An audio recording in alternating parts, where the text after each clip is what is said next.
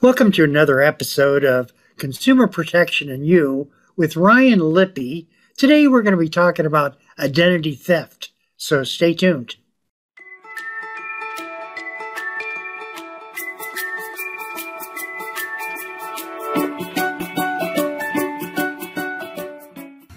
Hey, welcome back to another episode of Consumer Protection and You with Ryan Lippy. Ryan Lippy is a consumer educator with the Ohio Attorney General's office, and today we're going to be talking about identity theft. Ryan, it's always a pleasure working with you. Oh, thank you. And thanks for your partnership and getting some good stuff out to the community about, in this case, one of the most growing crimes out there, which is identity theft. Identity theft occurs when somebody obtains and uses your personal information without your permission to commit a fraud. And the reason I stress uses is just because you've been a victim of a data breach, that's one thing. It means you're vulnerable to identity theft, but you've not yet been a victim because no one has used your information yet. In the Equifax data breach alone from a couple years ago, there were some 140 some million pieces of information, confidential identifying information that would belong to consumers that was exposed. And probably at least some of those consumers have experienced one form of identity theft or another. Has identity theft been very prevalent throughout the United States, or are we getting a handle on preventing that? Well, as we rely more on technology, we're also putting lots of data into the cloud, into different databases, onto computer systems, both within our homes and offices, as well as exposing data to potential risk through other companies. So I would say it's getting worse, not better, in terms of just the amount of identity theft we see. Just recently, due to the pandemic, we've gotten a lot of claims for unemployment insurance. Some of those claims have been going to Ohio Department of Job and Family Services and have been completely fraudulent. Scammers were holding on to Social Security numbers and other personal identifying information, waiting for this kind of opportunity to strike. And they're using that information to claim unemployment, even for people that are still working or retired or not old enough to work yet. The floodgates have sort of opened up for Job and Family Services to be exposed to the kind of identity theft we've seen in previous years going into our credit card system. Mortgages, auto loans, things like that are now happening with unemployment insurance. I thought Job and Family Services had a really good track record of who was employed. Well, you would be surprised at how, based on the CARES Act funding and based on the ability for people to sign up through the web for unemployment insurance, it's amazing how many people are able to get through and at least get the ball rolling on trying to get somebody else's unemployment insurance. And that's something that consumers have to take up with Ohio Job and Family Services. They're the experts, as you mentioned, involving unemployment insurance issues and unemployment compensation. But suffice it to say, a lot of people are getting through that shouldn't be in the system. And when you get notices in the mail, pay attention to them. And if you see something that doesn't seem quite right, I myself got a letter establishing a password with ohiomeansjobs.com. I never wanted it, never asked for it. And lo and behold, I called up Ohio Job and Family Services and learned that my own identity was attempted to be stolen using my identifiable information. So I needed to point that out to Job and Family Services so I could help them put the brakes on that identity theft. They then turned it over to their fraud team, stopped the benefits from flowing to the scam artist, and now hopefully that's history. But the other thing I did was in reaction to that, not only called Ohio Job and Family Services, but I put what's called an initial fraud alert on my credit reports as well, so that it'll be much harder for a scammer to try to use my information for other purposes, like opening up credit cards. If they decide to open up a credit card with my same stolen information, they're going to be asked for additional verification and identification before credit's issued in my name, because I have that initial fraud alert registered with the 3 credit reporting bureaus. We have seen a lot of data breaches. Equifax is one of them. We've had different universities who've sent out letters.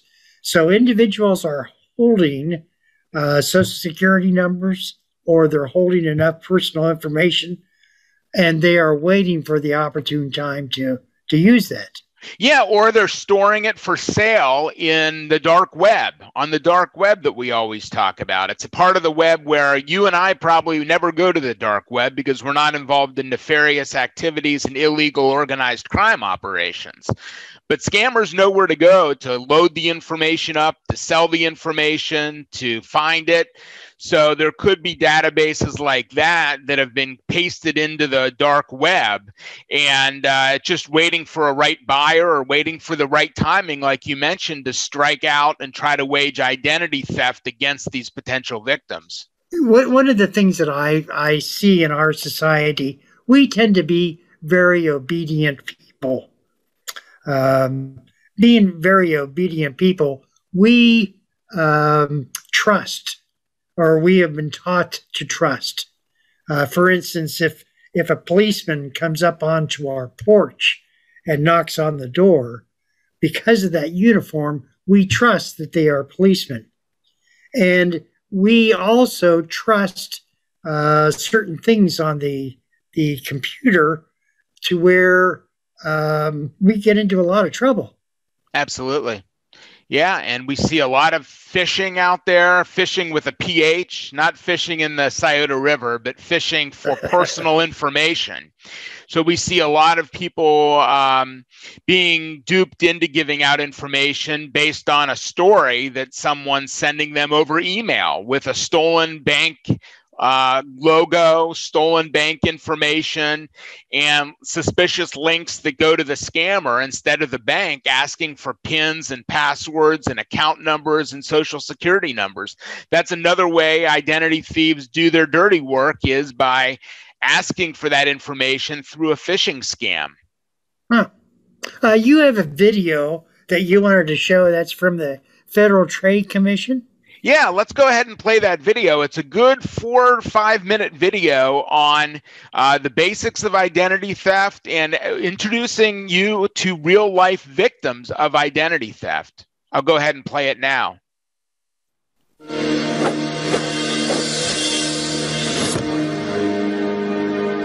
Somebody took it away from me in the blink of an eye. In less than a month, this woman destroyed what I had worked for 15 years. I mean, your credit score is basically all you have. I was mugged. They got my information. It can really negatively affect your life. Then they went off with the information and basically became me. I feel it's a loss of control that someone's out there pretending to be you and doing things in your name that can come back to haunt you. Somebody was using my name and all my personal data. They'd done it all. I just didn't even know where to start. They had a long record. It's a terrible feeling.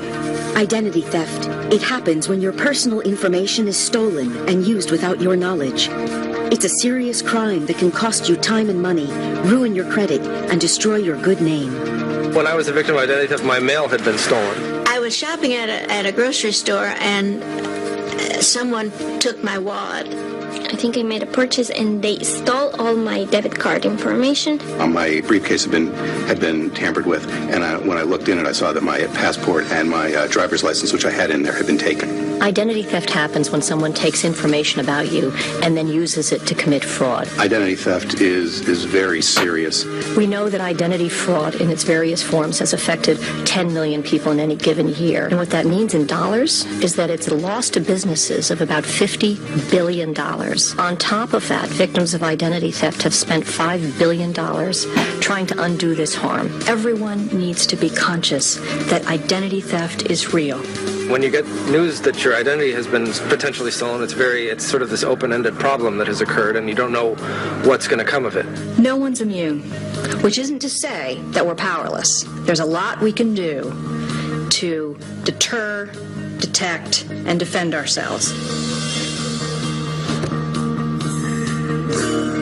My identity was stolen when I was mugged. It is pretty traumatic, especially how it happened to me. They got my information, and it happened. Then they went off with the information and basically became me when they went to charging items in stores. Identity thieves can only take advantage of you if you give them information or if they obtain information about you. So what you want to do is take steps to make it less likely that your information falls into the wrong hands. There are many ways that you can do that. And the first is to stop and look in your wallet. What are you carrying around? And if you lose your wallet, are you giving somebody else an opportunity to commit identity theft? So avoid carrying around any identification that has your social security number on it in your wallet, because that can be used very easily and efficiently by identity thieves. They could have your name, they could have your birth date, but if they don't have your social security number, they're not going to get very far.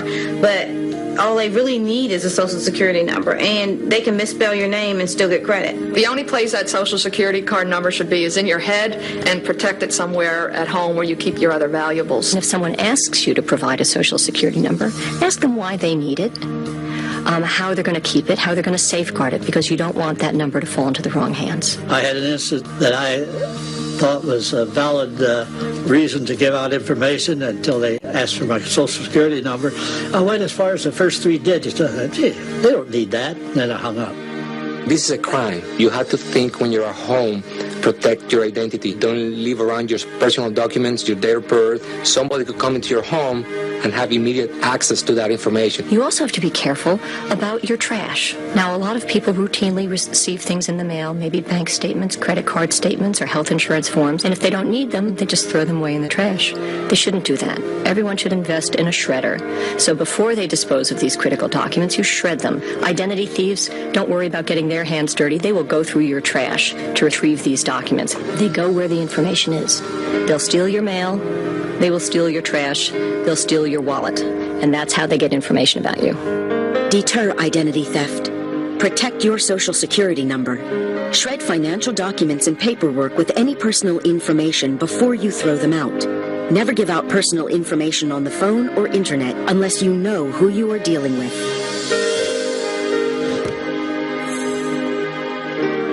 My name is Nicole M. Robinson. The woman who stole my identity, her name is Nicole A. Robinson. She stole my information from the pharmaceutical company that she worked for. After this happened, it devastated my financial life. I ordered my credit reports, and I received a credit report in the mail that was 54 pages long.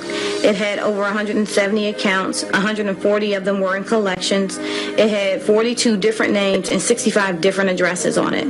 Not only was somebody else reaping the benefits of my good credit, I could no longer have access to my own good credit. And I cried. I cried every day for 3 months. On top of the financial and the time that people spend in resolving these issues, it's an emotional burden on victims. My life before the identity theft case was wonderful. In less than a month, this woman destroyed what I had worked for 15 years.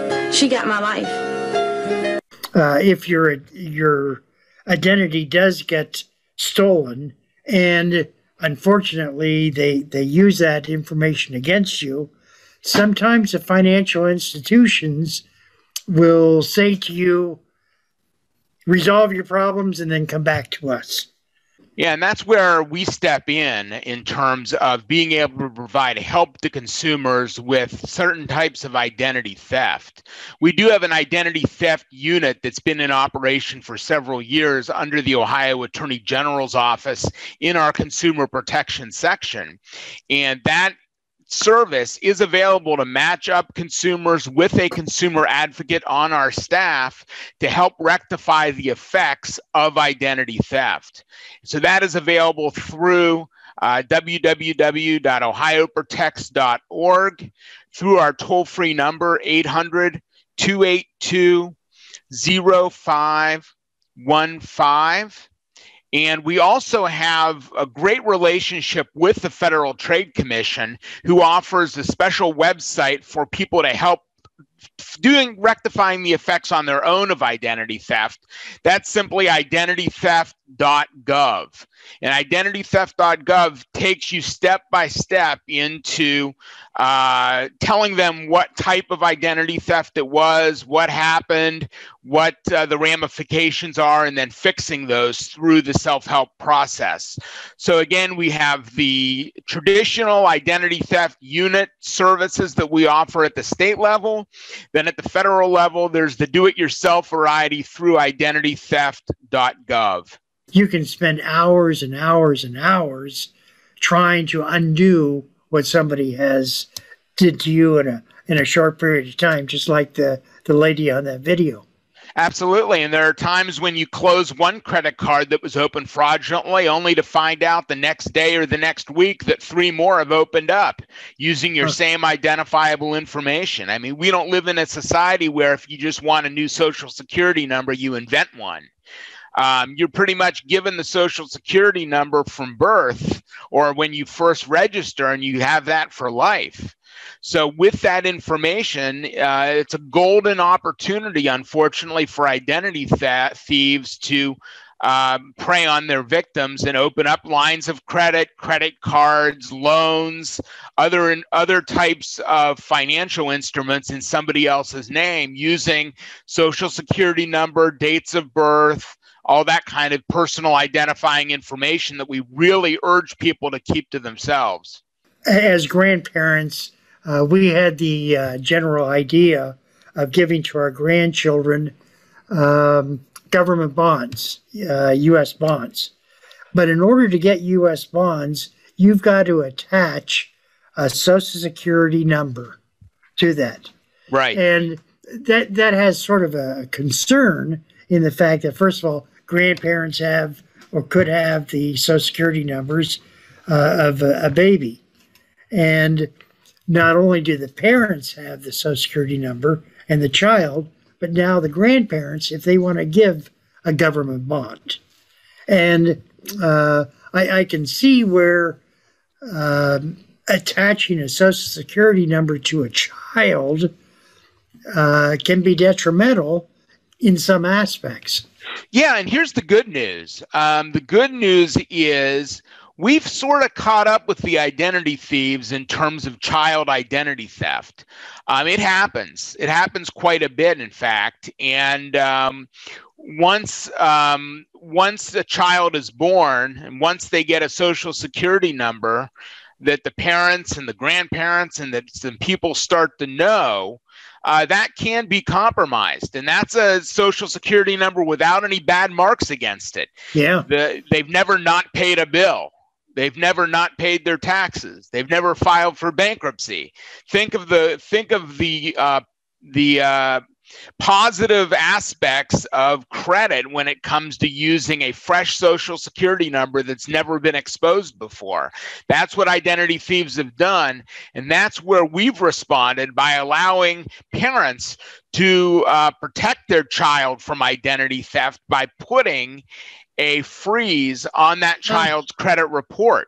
And that's free of charge. And so we have a new video at the Ohio Attorney General's office just released a couple weeks ago on child identity theft and how parents can respond by freezing their child's credit.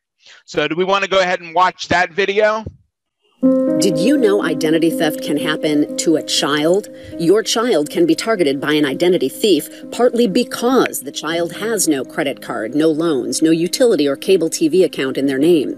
Because children don't have credit blemishes like late payments or bankruptcies, their Social Security numbers are hot targets for identity thieves. But a parent can protect the child by placing a security freeze on the child's credit report. Security freezes are free in Ohio and throughout the country.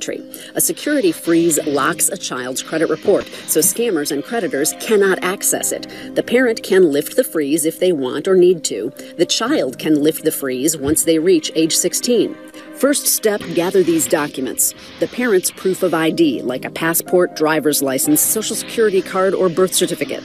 The child's Social Security card or birth certificate. And the parent may need one copy of a utility bill or insurance statement that shows their address.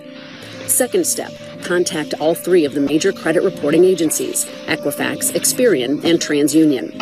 Third step, both Experian and Equifax have minor freeze request forms. Get these and fill them out.